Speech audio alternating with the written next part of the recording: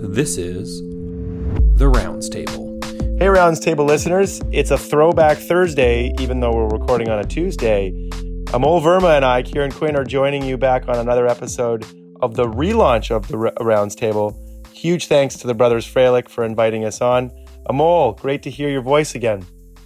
I know, it's been a really long time. I am alive and well, and I'm really excited that the Rounds Table is also alive and well, despite our sort of ominous almost death in the summer. I know, there was a sunset and now we're on a sunrise again. I missed it, so I'm happy that we're back on and it's fired up again, ready to roll. So on that note, let's get into the rapid fire style format that the Freilich brothers are now using, which I love. And I'll introduce the article that I'm going to talk about today, Amol. For the one of the four we'll talk about is called The Association of Patient Priorities Aligned Decision-Making with Patient Outcomes and Ambulatory Healthcare Burden Among Older Adults with Multiple Chronic Conditions, a non-randomized clinical trial, and a mouthful as well, published by Dr. Mary Tinetti et al. In JAMA Internal Medicine in October of 2019. That sounds exciting. Tell me about this study. Tell me, why did the authors do this study? Well, most people know, and if you don't know, the burden of rising complex disease is also accompanied by increasing healthcare expenditures. So generally, healthcare systems are shifting their focus on trying to provide high-value care. That is, care that improves the patient experience, the health of our population, at the lowest possible cost, this so-called triple aim. And since many older adults with complex illness report a preference to focus on comfort over survival, the question really is, can we achieve this if we align care with the stated preferences of our patients? So on that note, the research question that the authors asked for this study was to determine whether care that is guided by patient priorities is associated with a perception of more goal-directed and less burdensome care compared with usual care. That's great. And so how did they explore this? Sounds like an incredibly nuanced question, actually. It is. I think it's actually quite a difficult question to get at, but I applaud them for trying because I think it's incredibly important. So they did a non-randomized clinical trial and they used propensity adjustment to try to align up the people who were getting the intervention versus not so that they were similar and as close to a randomized trial as they could get. They included adults who were over the age of 65 years and had 3 or more chronic conditions, thereby making them complex, and either 10 or more medications, or they had 2 visits to a specialist in a year, and they were cared for by primary care physicians as well as cardiologists in Connecticut in the year 2017 and 2018. Important exclusions were those with dementia and those who lived in nursing homes. So the intervention was called the Patient Priorities Care Intervention. This was a non-physician, which is kind of cool, facilitated discussion with patients to help them clarify what they valued in their life and they valued for their care. And they helped them identify their health outcome goals that were then transmitted to care providers. Then the healthcare providers explored those discussions and themes with the patients and the goals and trialed various interventions about starting or stopping various things that they're doing and continuing other types of healthcare interventions depending on what the patient's diseases were and the care priorities that were seen before them. Okay, so let me get this straight. So they spoke with a non-doctor, so some other type of healthcare professional, maybe a nurse or some kind of health coach or something like that, to clarify their own wishes. And then that information was used to inform their choices with their physicians? That's right. And I think the idea is one of time pressures. Physicians often are pressured to have these complicated and time-consuming discussions with their patients when they're also doing a whole bunch of other things for them at the same time. So they tried to have this facilitator who was a trained research coordinator to have these discussions, highlight the main themes, and then pass that on to the healthcare providers who could then apply them, enact them, and put them in the context of the care that they were actually delivering. That's great. And how did they find a control group? Who did they compare these people to? So these were people that were seen in these large healthcare systems in Connecticut, and they were done by the clinic pods. So there was like one clinic that was assigned to have people that were just coming through and they would get this patient priorities care intervention. And the other clinic was just kind of getting usual care. But that wasn't randomized in a formal kind of way. It was just whoever was coming through the door in those clinics. And the patients were supposed to be similar, but as I mentioned, they used that propensity adjustment just to line up the patients together to match them so they were more similar. Sounds great. And so what were the outcomes that they were interested in? So they used validated scales that to measure changes in perceived experience of chronic disease care. They also used scales to measure perceived shared decision-making and goal ascertainment, as well as perceptions of burdensomeness of treatment. And they measured that at 6 months following a baseline measurement. The secondary outcomes they looked at were medication use, self-management tasks that patients were asked to do for their own care, medications that were added or stopped, the use of diagnostic tests, referrals to other healthcare providers, and procedures that were ordered or avoided as part of that patient's care. Okay. And so what did they find? Well, they had patients who were about a 75-year-old male or female that were quite educated. Most patients had a high school or greater level education. So when we're thinking about sort of self-assigned tasks, these patients were educated to do so, at least. Most patients had 4 chronic conditions. These are typically hypertension, heart failure, arthritis, chronic kidney disease, or depression. And on average, they were taking about 7 medications. So the main findings were that the perceptions of treatment burden went down, more so in the patients who had this facilitated priority care discussion than in the usual care group. And there was about a 5-point difference on the scales. Now, we don't actually know what the minimally clinically important difference on those scale was, but there was a difference that was statistically significant.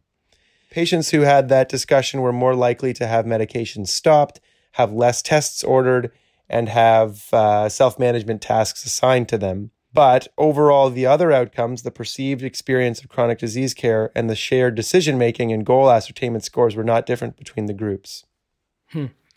So what's your takeaway after all that? Well, it seems to me that patients who have these facilitated value-based care discussions are probably less likely to feel burdened by their disease, which may be associated with less medication, self-management tasks, and diagnostic tests, but the care experience and ability to achieve actually what their stated goals are do not appear to have that association, which is, I think, what the ultimate hope is. So the other concern I have is that the additional time and probably additional costs that are associated with this type of intervention may actually end up offsetting the accrued savings, although that wasn't formally measured in this study. So overall, pun intended, the value of this intervention is unclear. All right. Well, it's a very worthy effort and an important cause. And I'd flag something actually that I just came across in the New England Journal of Medicine. I don't know if you saw this, but Scott Halperin, one of the distinguished health services researcher, wrote an article called Goal Concordant Care, Searching for the Holy Grail, just in a recent issue, maybe even this most recent issue of the New England Journal of Medicine, October 24th, 2019. So listeners who are interested in this topic and want to hear more about it could definitely read that. And I think one of his major takeaways is that finding a way to move the needle on this topic is hard. Yeah, I loved that essay that he wrote. It was fantastic. And I agree. It's also hard to measure whether we're actually achieving goal concordant care because that can kind of change over time. And so yeah, do read that. It's very excellent. Thanks for the reference there, Mo. So let's move on a quick clip here. The second article I was going to cover is called The Effect of Collaborative Dementia Care via Telephone and Internet on Quality of Life, Caregiver Wellbeing, and Healthcare Use. This was the Care Ecosystem randomized clinical trial published by Dr. Catherine Posen in JAMA Internal Medicine in September of 2019. Okay, well, that's an intriguing title for sure. I have, my attention has been piqued. So tell me about how I can use the telephone to improve care for patients with dementia. Yeah, I think we have to start thinking about innovative ways or at least different ways to provide care to people rather than having them all come into our offices. So that's essentially the importance of this study, that few health systems really have adopted effective dementia care management programs. And this was a model of care that the researchers had developed around centralized hubs across broad geographic areas to be able to provide care to caregivers and persons with dementia independently of their health system affiliations. And so they asked whether this care ecosystem, this regional delivery of telephone-based care, which is a collaborative dementia care program, would improve outcomes that were important to persons with dementia, their caregivers, and the payers as well. Okay, very interesting. So tell me, how did they go about tackling this important question? So this was a single-blinded randomized trial including 780 adult dyads, that is the caregiver and the patient themselves who has dementia. And that was conducted between 2015 and 2018 in California, Nebraska, and Iowa. They used telephone-based collaborative dementia care that was delivered by a trained care team navigator, so again, non-physician, who provided education, support, and care coordination with a team of dementia specialists, which included an advanced practice nurse, a social worker, and a pharmacist, on advice about how to care for that patient with dementia at home. Okay, so what were the important outcomes that they were examining in the study? So this was a quality of life study, and they used a quality of life scale for Alzheimer's disease based on the caregiver's rating of well-being. That included physical health, energy level, mood, living situation, memory, relationships, and finances. So it's interesting that the caregiver is rating their perceived quality of life of the patient that they're helping with dementia. And that's a 4-point scale that went from poor to excellent. Secondary outcomes, we're talking about really healthcare use, how often these people with dementia were using emergency department, how often they were hospitalized, the use of ambulance services. And then they also measured some caregiver outcomes, which is really important as well, around caregiver depression and caregiver burden. These were measured at 6 months and then again at 12 months. That's great. And I imagine, although I don't know for sure, and maybe you'll tell me, I would assume that the caregiver's assessment of their own burden is probably related to their assessment of their loved one's quality of life. So I would imagine that those two things are related. Okay, so tell me, what did they find? So a typical patient in this trial was a 78-year-old man or woman who was highly educated again. Their annual income was between $15,000 and $50,000, and they had mild dementia. So only about 20% in this trial actually had advanced dementia. Many people had comorbid depression as well. So that just sort of gives you a picture of their ability to manage at home and some of their socio-demographic factors. The caregivers themselves also had similar demographic profiles, although typically were about 10 years younger than the patients themselves. Most were a spouse or a daughter, interestingly, to show you just who actually looks after these people. And more than 50% of these caregivers suffered with severe caregiver burden. So you can see, even in patients with mild dementia, just how much of a full-time job and how stressful it can be to look after these patients who have a lot of needs and are vulnerable individuals. Ultimately, on the patient side of things, the care ecosystem improved quality of life, reduced emergency department visits, and decreased caregiver depression and burden. But it did not reduce hospitalization or the frequency of use of ambulance services. On the caregiver side, the care ecosystem was associated with improvements in caregiving burden, depression, and self-efficacy.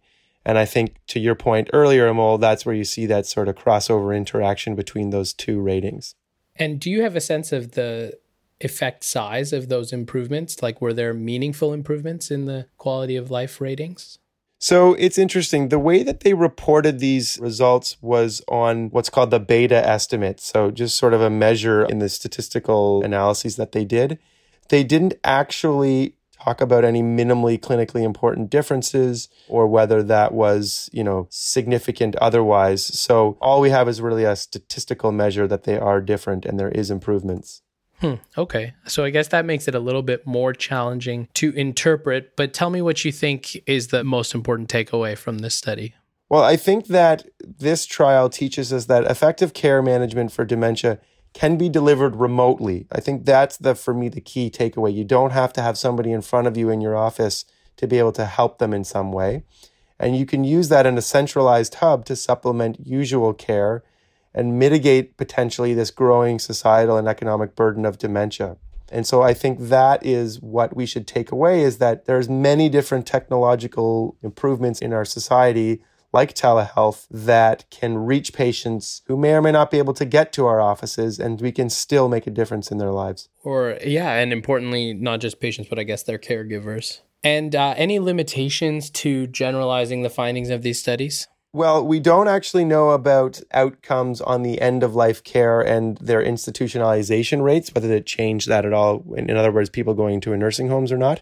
Those are actually being measured and will be reported in a later study, so tune in later. And then from an economic savings point, because they talked about payers as well in this study, They estimate about $600 per person are being saved, but that's limited to use of acute care. We don't know about the extra costs maybe that are put on the caregivers or the patients themselves by remaining at home or other services that they may have to use. So whether it's a cost-saving measure or not is also unclear. Okay, great. Thanks for sharing both of those interesting articles. I guess my broad takeaways, first of all, is that these are both interesting and creative approaches to trying to tackle what are otherwise like quite intractable problems like dementia or, assessing and delivering goal concordant care. So, and then obviously you're going to have mixed results when you take swings at difficult problems, right? You're going to have a couple misses from time to time. So one of your studies was very promising and the other one less so. Yeah. And I think I commend them both at least for trying because, as you said, they're very important and difficult areas to address. All right. So why don't I dive in? Go ahead. Well, in keeping with our theme of high-value care, I picked two studies, but they're very different than the two you picked. The two studies I picked are kind of about the integration of biomarkers in treatment decision algorithms, essentially. And sort of, can we use lab tests to change the way we investigate or deliver treatments for common conditions? I love it. Variety is the spice of life. Why don't you introduce the first article you'd like to take us through? Yeah, so the first article is the Artemis study, named after the wonderful Greek goddess of the hunt. Apropos to how you just spent your weekend, Kieran. Go on. So the Artemis study was published by Vanderpoel and colleagues in the New England Journal of Medicine in March of 2019. And this was about adapting an algorithm for diagnosing suspected pulmonary embolism in women who are pregnant. Okay, well, I think that is one of the vexing challenges around diagnosis is dealing with potential pulmonary emboli and venous thromboembolism in pregnancy. So I'm interested. Let's hear a little bit more. Tell us why they wanted to study this and how they went about doing it. Yeah, I mean, you rightly pointed out that it's a vexing problem. It's a tough problem. We know that PE affects about 2 women per 1,000 deliveries. So like roughly 0.2% of cases, which means it's not that common, but it's also not that uncommon given how many deliveries are happening all the time. And the challenge, of course, is that it's a serious and life-threatening problem, but that the workup relies on essentially chest imaging, which has some potentially toxic exposures, most notably the irradiation to women who have very metabolically active breasts and the, resultant risks of breast cancer. So, trying to reduce CT scanning in this patient population or even nuclear scanning in this patient population is, an important goal. And at this point, there are no well-validated diagnostic algorithms for PE in pregnancy. Okay, I'm convinced. So tell me about how they went about trying to actually figure out if they could reduce radiation and use some different type of biomarker. Yeah, so this was a multi-center prospective cohort study in Europe, and they essentially adapted from the YEARS algorithm. So you might remember that a couple of years ago, a group also in Europe with overlap from, some of the investigators in this study developed the YEARS algorithm, which is a simplified version of, the Wells score, essentially. And so the idea was, can we take that YEARS algorithm, add to it a simple biomarker, so the D-dimer test, and evaluate whether we can safely rule out pulmonary embolism in pregnant women. So what they did was they included pregnant women who were referred to the emergency department or an obstetrical ward for suspected PE. So these were people in whom PE was already suspected, and it was suspected on the basis of either chest pain or dyspnea. They then applied to those roughly 500 women, so they included about 500 consecutive pregnant women, and to them, they applied this YEARS algorithm. And so the YEARS algorithm has essentially 3 components: whether the patient had clinical signs of DVT, whether they had hemoptysis, or whether PE was the most likely diagnosis based on history and physical. So there were those three options. And then they added the D-dimer test. The algorithm is slightly different in the sense that in pregnant women, what they said was, if you have signs of DVT, just do a leg Doppler. Don't think about it. Do a leg Doppler. If it's negative, then continue the algorithm. And then the algorithm essentially gives you 2 D-dimer thresholds.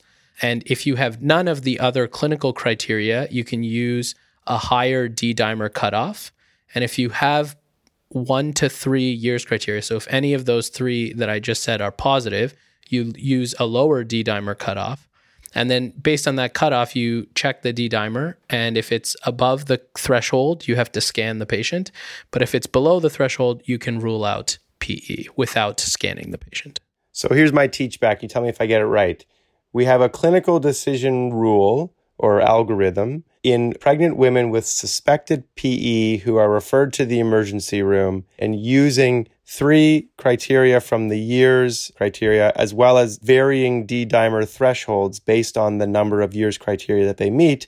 It helps guide what the next steps are as far as performing a CT pulmonary angiogram, doing a leg ultrasound instead, or doing nothing at all. You got it almost exactly right, with the slight exception that if they have signs of a DVT, you don't care about the D-dimer, you just do the leg Doppler. But separate from that, if the leg Doppler is negative, then you check the D-dimer level. And if it's above, the varying threshold, then you do a scan. If it's below it, then you don't need to do a scan. So that's exactly right. It's essentially a decision algorithm. Perfect. And so what was their primary outcome and some of the secondary outcomes that they were measuring to see if this clinical decision rule was effective? Yeah, the major thing that they were looking for was whether they could reduce the use of CT scans. And what they were checking to see whether they could safely do that was whether the patients developed any signs of venous thromboembolism in the subsequent 90 days after the initial assessment. Okay, makes sense. And so what did they find? Yeah, so they included, as I mentioned, about 500 pregnant women. One important point about this was that about half of the women in the study were in the 3rd trimester. And that's a bit atypical because most pulmonary embolism in pregnancy happens in the 1st trimester. So there is a bit of weirdness there in who was included in the study. Nevertheless, what they found was that half of the patients met none of the years criteria, did not have any of those positive clinical signs, and the D-dimer was below the cutoff in about 40% of women. So what that meant is that they were able to safely exclude pulmonary embolism in about 40% of women without doing imaging. Wow. Among those who did not receive a CT pulmonary angiogram, it was about 200 women who didn't get scanned. Only one patient had a subsequent thromboembolic event within 90 days, and that one patient had a DVT. And I think they had a DVT on day 89 or something crazy like that. Wow. Almost perfect. Yeah, I know. I can imagine those investigators pulling their hair out. And what they found was that among those who did get scanned, 16 patients, so about 5%, were diagnosed with a PE. Okay. So what were the main limitations in this study, and what do we need to be cautious of if we're trying to apply it? Yeah, I think the major limitation, one, is the lack of women in the 1st trimester, as I mentioned. So, whether this algorithm is safe in that population or not, it does make you wonder a little bit. A second, I think, important issue is, as I mentioned, these were a selected set of women in this population who there was already the possibility of PE being raised. So you could imagine there being potentially some selection bias in the study population. And then finally, the most important thing is that D-dimer assays and thresholds vary across institutions. And so the ability to use the thresholds that they've described in the paper requires checking with your local lab to see if your lab complies with that D-dimer assay. So I can say, for example, that at St. Michael's Hospital, we currently do not have the same assay. So we could not apply this to that patient population. Oh, really important caveat. I also wonder how much those thresholds that they chose vary in different trimesters of pregnancy, which speaks to your comment about them being mostly in the 3rd trimester.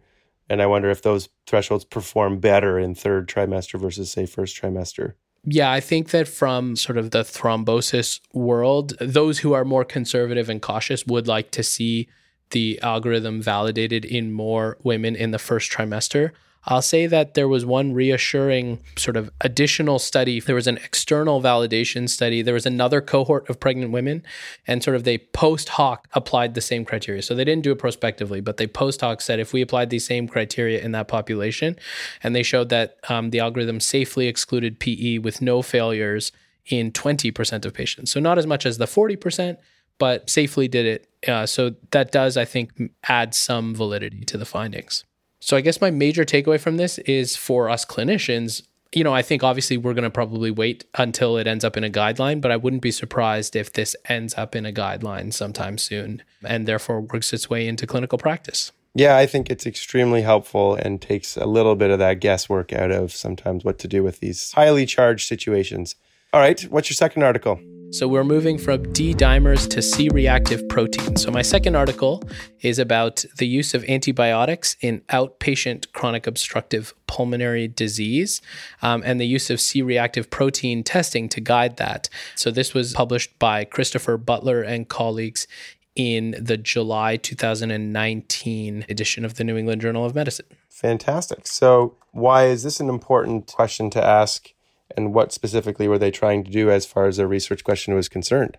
Yeah, so I think as physicians who see a lot of patients with COPD exacerbations, although primarily in an acute inpatient setting, certainly what we know is most of our patients receive antibiotics. And in fact, more than 80% of patients with an acute COPD exacerbation do receive antibiotics. However, the clinical practice guidelines recommend antibiotics specifically for people who have the cardinal symptoms, also known as the Antonesen criteria, also known as the Winnipeg criteria, which are increased shortness of breath, increased sputum volume, increased sputum purulence. I think any good internal medicine medical student could probably rhyme those off.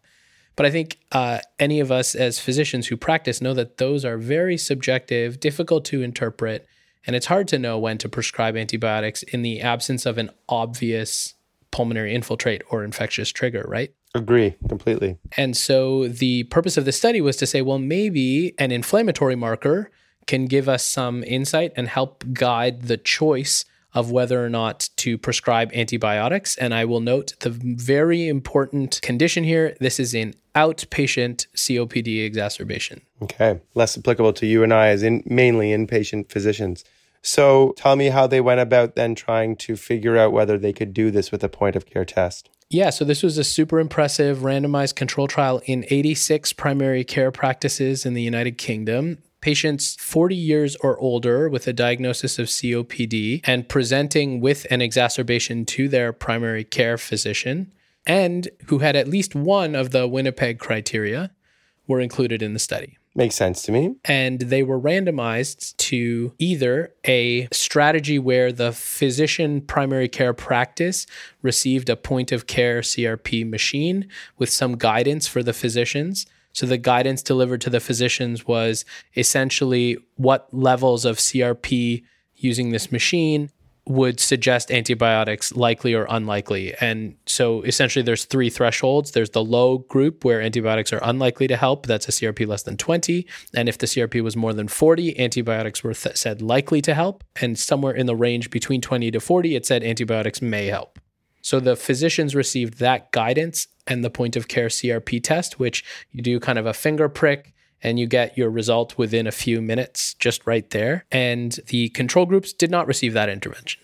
Okay. Well, that's, I think, pretty straightforward. So tell me, did this point of care CRP testing device make any difference? Yeah, great question. So they included 653 patients who were on average 68 years old. About half were men. Most had about 7 days of symptoms before presenting. The average FEV1 was about 60%, so kind of like a moderate COPD group. And 45% of patients had all three of the Winnipeg criteria. So, presented with what I think we would at least historically have treated with antibiotics. The primary outcome was antibiotic use. And the second primary outcome was patient-reported COPD-related health status. And did they see a difference in those outcomes? Yeah, so what they found was that in the group with CRP testing, so the vast majority of people in that CRP strategy received a CRP test. And in that group, 57% of patients received antibiotics. In the non-CRP group, 77% of people received antibiotics. So a difference of 20%. So 20% fewer people received antibiotics in the CRP guided strategy. And what they found was there was no clinical difference in COPD symptoms, no difference in hospitalizations or in subsequent diagnosis of pneumonia. Well, it's pretty impressive. 1 in 5 people are spared an antibiotic. That's important. Yeah, totally. So I think, a 20% reduction in antibiotic use, which seems safe, based on their other outcomes, with the caveat that the study wasn't powered to detect real differences in readmissions or hospitalizations or things like that. But, no signal seen on those things.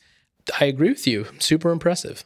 It begs the question, though, that if you can get away with fewer antibiotics overall, should we be questioning these age-old criteria that we use to give antibiotics in the first place? I mean, I know this trial didn't assess whether patients derived benefit from the antibiotics. That wasn't their question, but it makes me think about that. It's probably a tangent for another day, but so that was a 1987 study in Winnipeg that those criteria are based off of.